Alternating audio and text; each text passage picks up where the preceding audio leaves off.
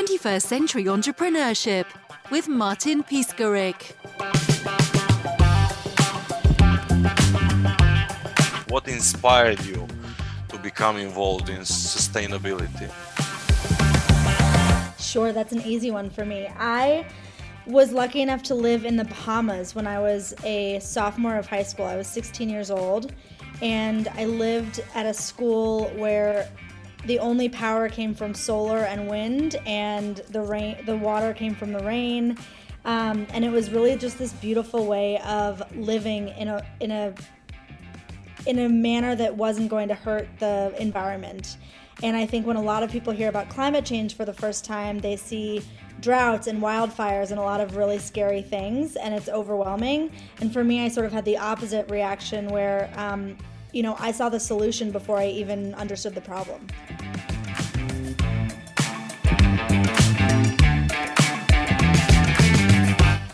Okay, I understood that perfectly. But my second question is, what do you think are the most important issues facing sustainability today? Well, that's a good question because it's so intersectional, and even these, I think sustainability, the definition that I use is living in a way that meets your needs but doesn't compromise the needs of future generations, right? And so, there are certain things like child labor laws and having only white men as CEOs. Those types of things aren't solving climate change directly necessarily, but they're not sustainable. And so I think there are so many. What always comes back to me is really climate change. I think most of the other issues in terms of water and waste and everything else directly feeds into the heating of our planet, and that could be catastrophic and irreversible. And so I personally, I've focused most of my time on that, but I think you can make a case for any of these different factors. Are people lazy, or they have low awareness level, or what's the issue? Where's the problem? I think we spent way too much time debating if it was happening or not, which was a waste of everybody's time, because everybody knew that it actually was happening, but it was politicized in some way. So I think that was the first problem. I think now people don't want to change, and at that time it was also difficult to convince people to take real action because people weren't seeing the effects in real time, right? It was really hard to convince someone to do something when they knew that their grandson probably would see the effects, but not even their children. Now we're at that moment where we are all seeing this in real time. Anybody who's alive today understands that climate change can see it perfectly. And if they don't, I don't think they're telling the truth, to be quite honest. I think it's just hard for people to change their behavior. And so my approach has been, let's try to help change a little bit of our behavior, but let's put the pressure on governments and companies so that people don't have to change their behavior and they can continue to live in the way that they want to, but it's not as detrimental to the planet. So, one example that I think of is getting coffee every single day. Plenty of people go to Starbucks every single day. That's not sustainable. There are obviously ways to make coffee at home that are super easy. Instead of putting out a lot of campaigns teaching people how they can make coffee at home, I would rather put that energy into having Starbucks create a reusable coffee cup so that you're not wasting millions of plastic cups every single day, right? That aren't recyclable. So it's little things like that where we can, if we put the pressure on the corporations to make these large scale changes, they'll happen and hopefully the consumer will barely even notice them. But on the global level, is it expensive to society or? No, not at all. It actually is so much more expensive to deal with the catastrophic effects of climate change and the cleanup that, that's part of the difficulty, I think, in the way that our governments are structured and in the way that companies are structured is we think of these short-term costs, right? We think of how much will it cost today? We don't really care about what's going to happen in a year or two. But that needs to be flipped where the investment today will pay off for literally decades. So when people talk about how many jobs will be lost in the coal industry, that's true. There will be a lot of jobs lost if coal were to be, illegal tomorrow, let's say. But in the long term, there's such a bigger opportunity for investment in renewables and alternative energies that net wise, you're creating so many more economic opportunities, I think.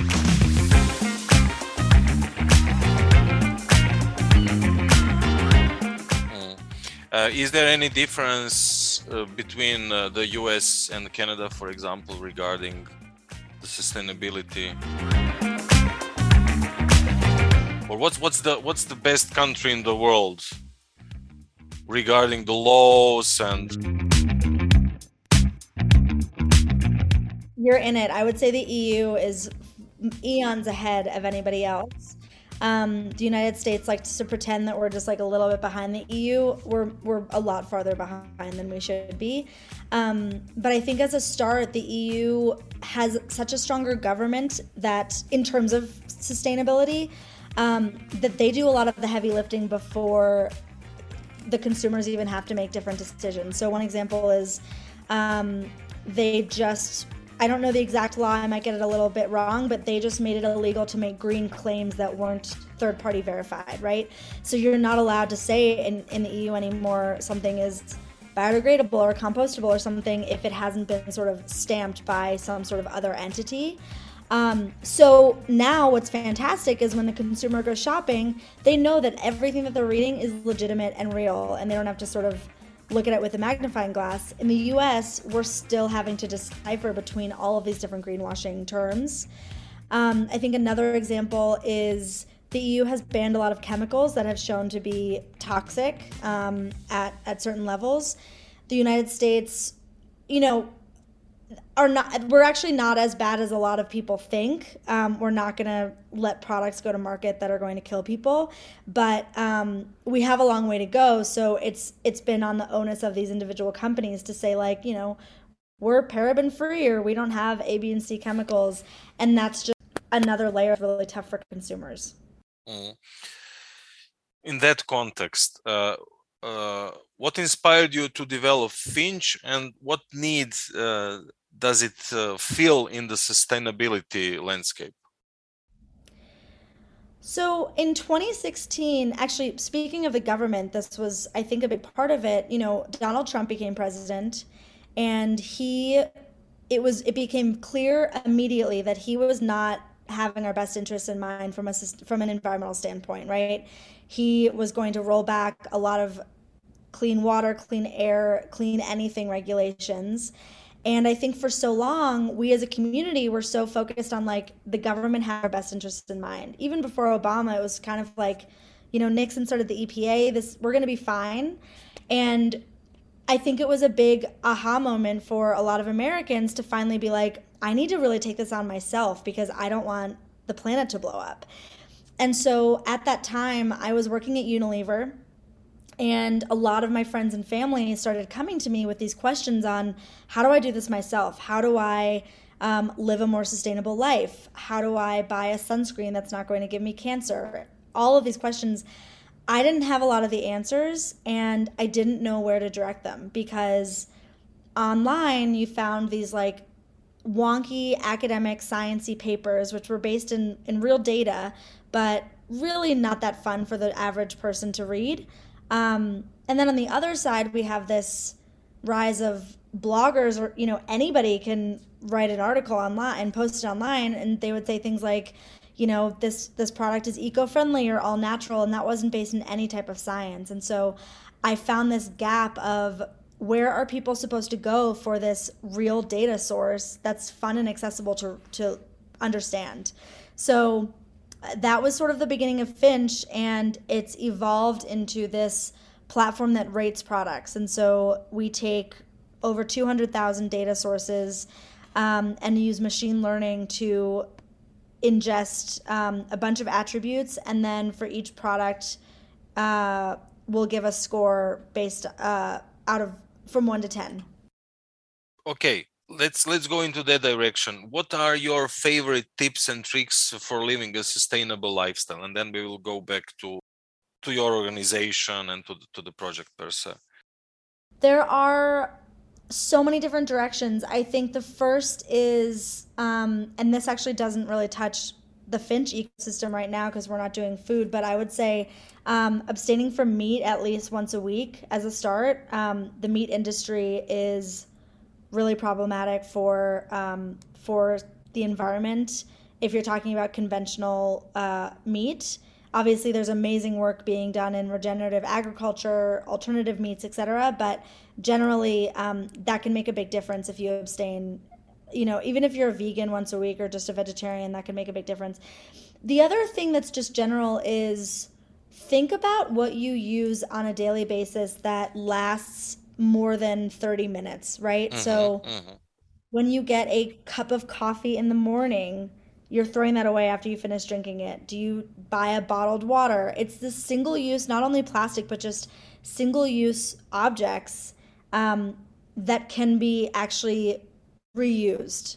It's really easy for me to replace my disposable water bottles with a reusable one. I have an aluminum reusable one that I love. I have silicone Ziploc, not Ziploc because I think that's the brand, but silicone baggies for leftovers that I just put in the dishwasher and clean after every single use. And so there are little tricks like that, particularly kitchen related or bathroom related, that save a significant amount of waste. And then a third, I would say I like to work in threes. I think a third is just your energy use, making sure that you can walk and bike or take public transportation wherever you can, minimize the amount of times you're in the car, getting gas. There's so much you can do in your own home, whether you live in a rented apartment or you have your own house, in terms of insulation and buying partly renewable energy, etc.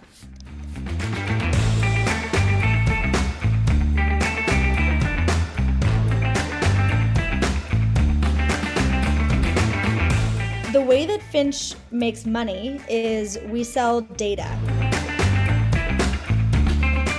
And so we have this extension that's free for users, but if other companies and retailers want to take advantage of our rating system, we would sell that to them. And the value of that is, when you go on A, B, and C retailers, they're going to have a different definition of what sustainability means. And we're excited to sort of democratize that type of data and normalize it in a way that's accessible to everybody.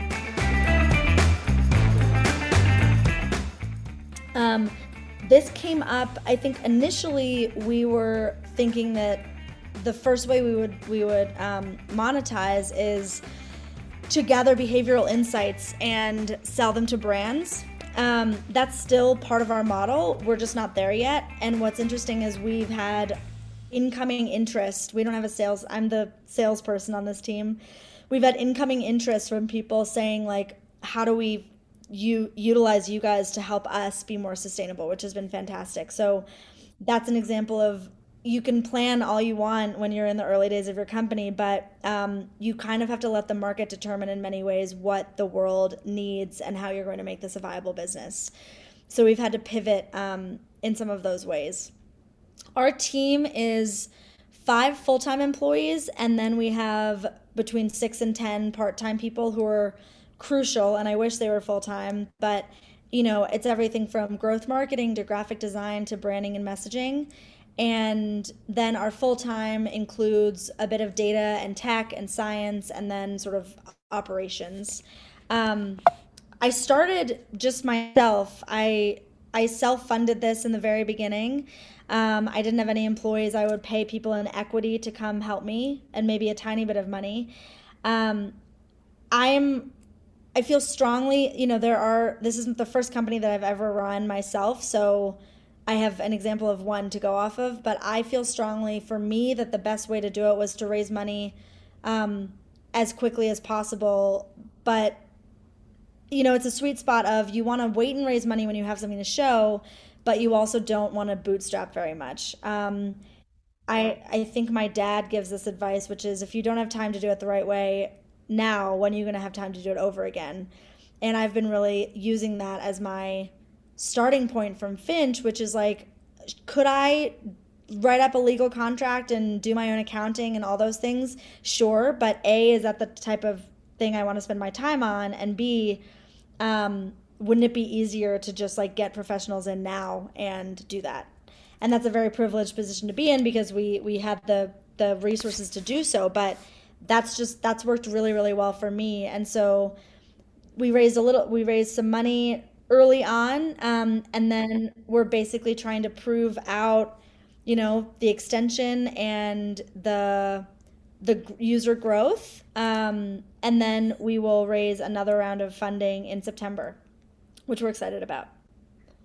I started this company in COVID, in March of 2020, so we're as old as COVID is.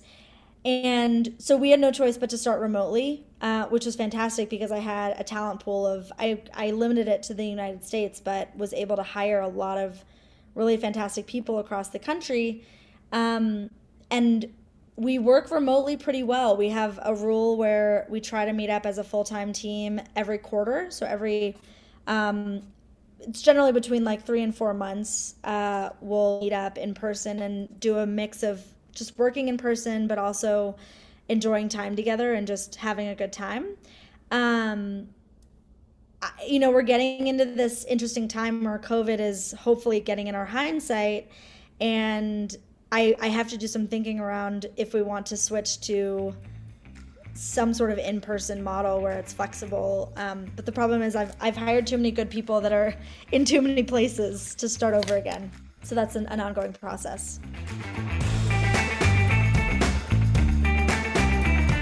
What about the extension per se? So how does it work?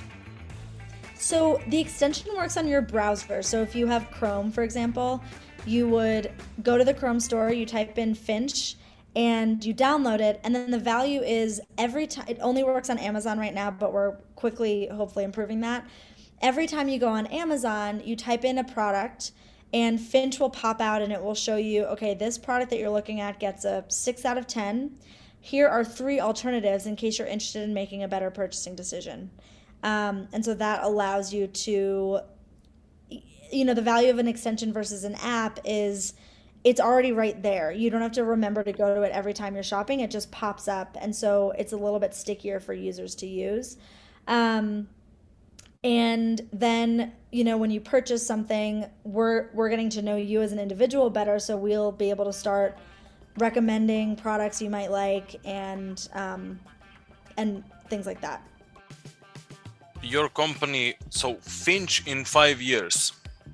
Finch in 5 years is going to be the third-party verified source of what makes a consumer good sustainable.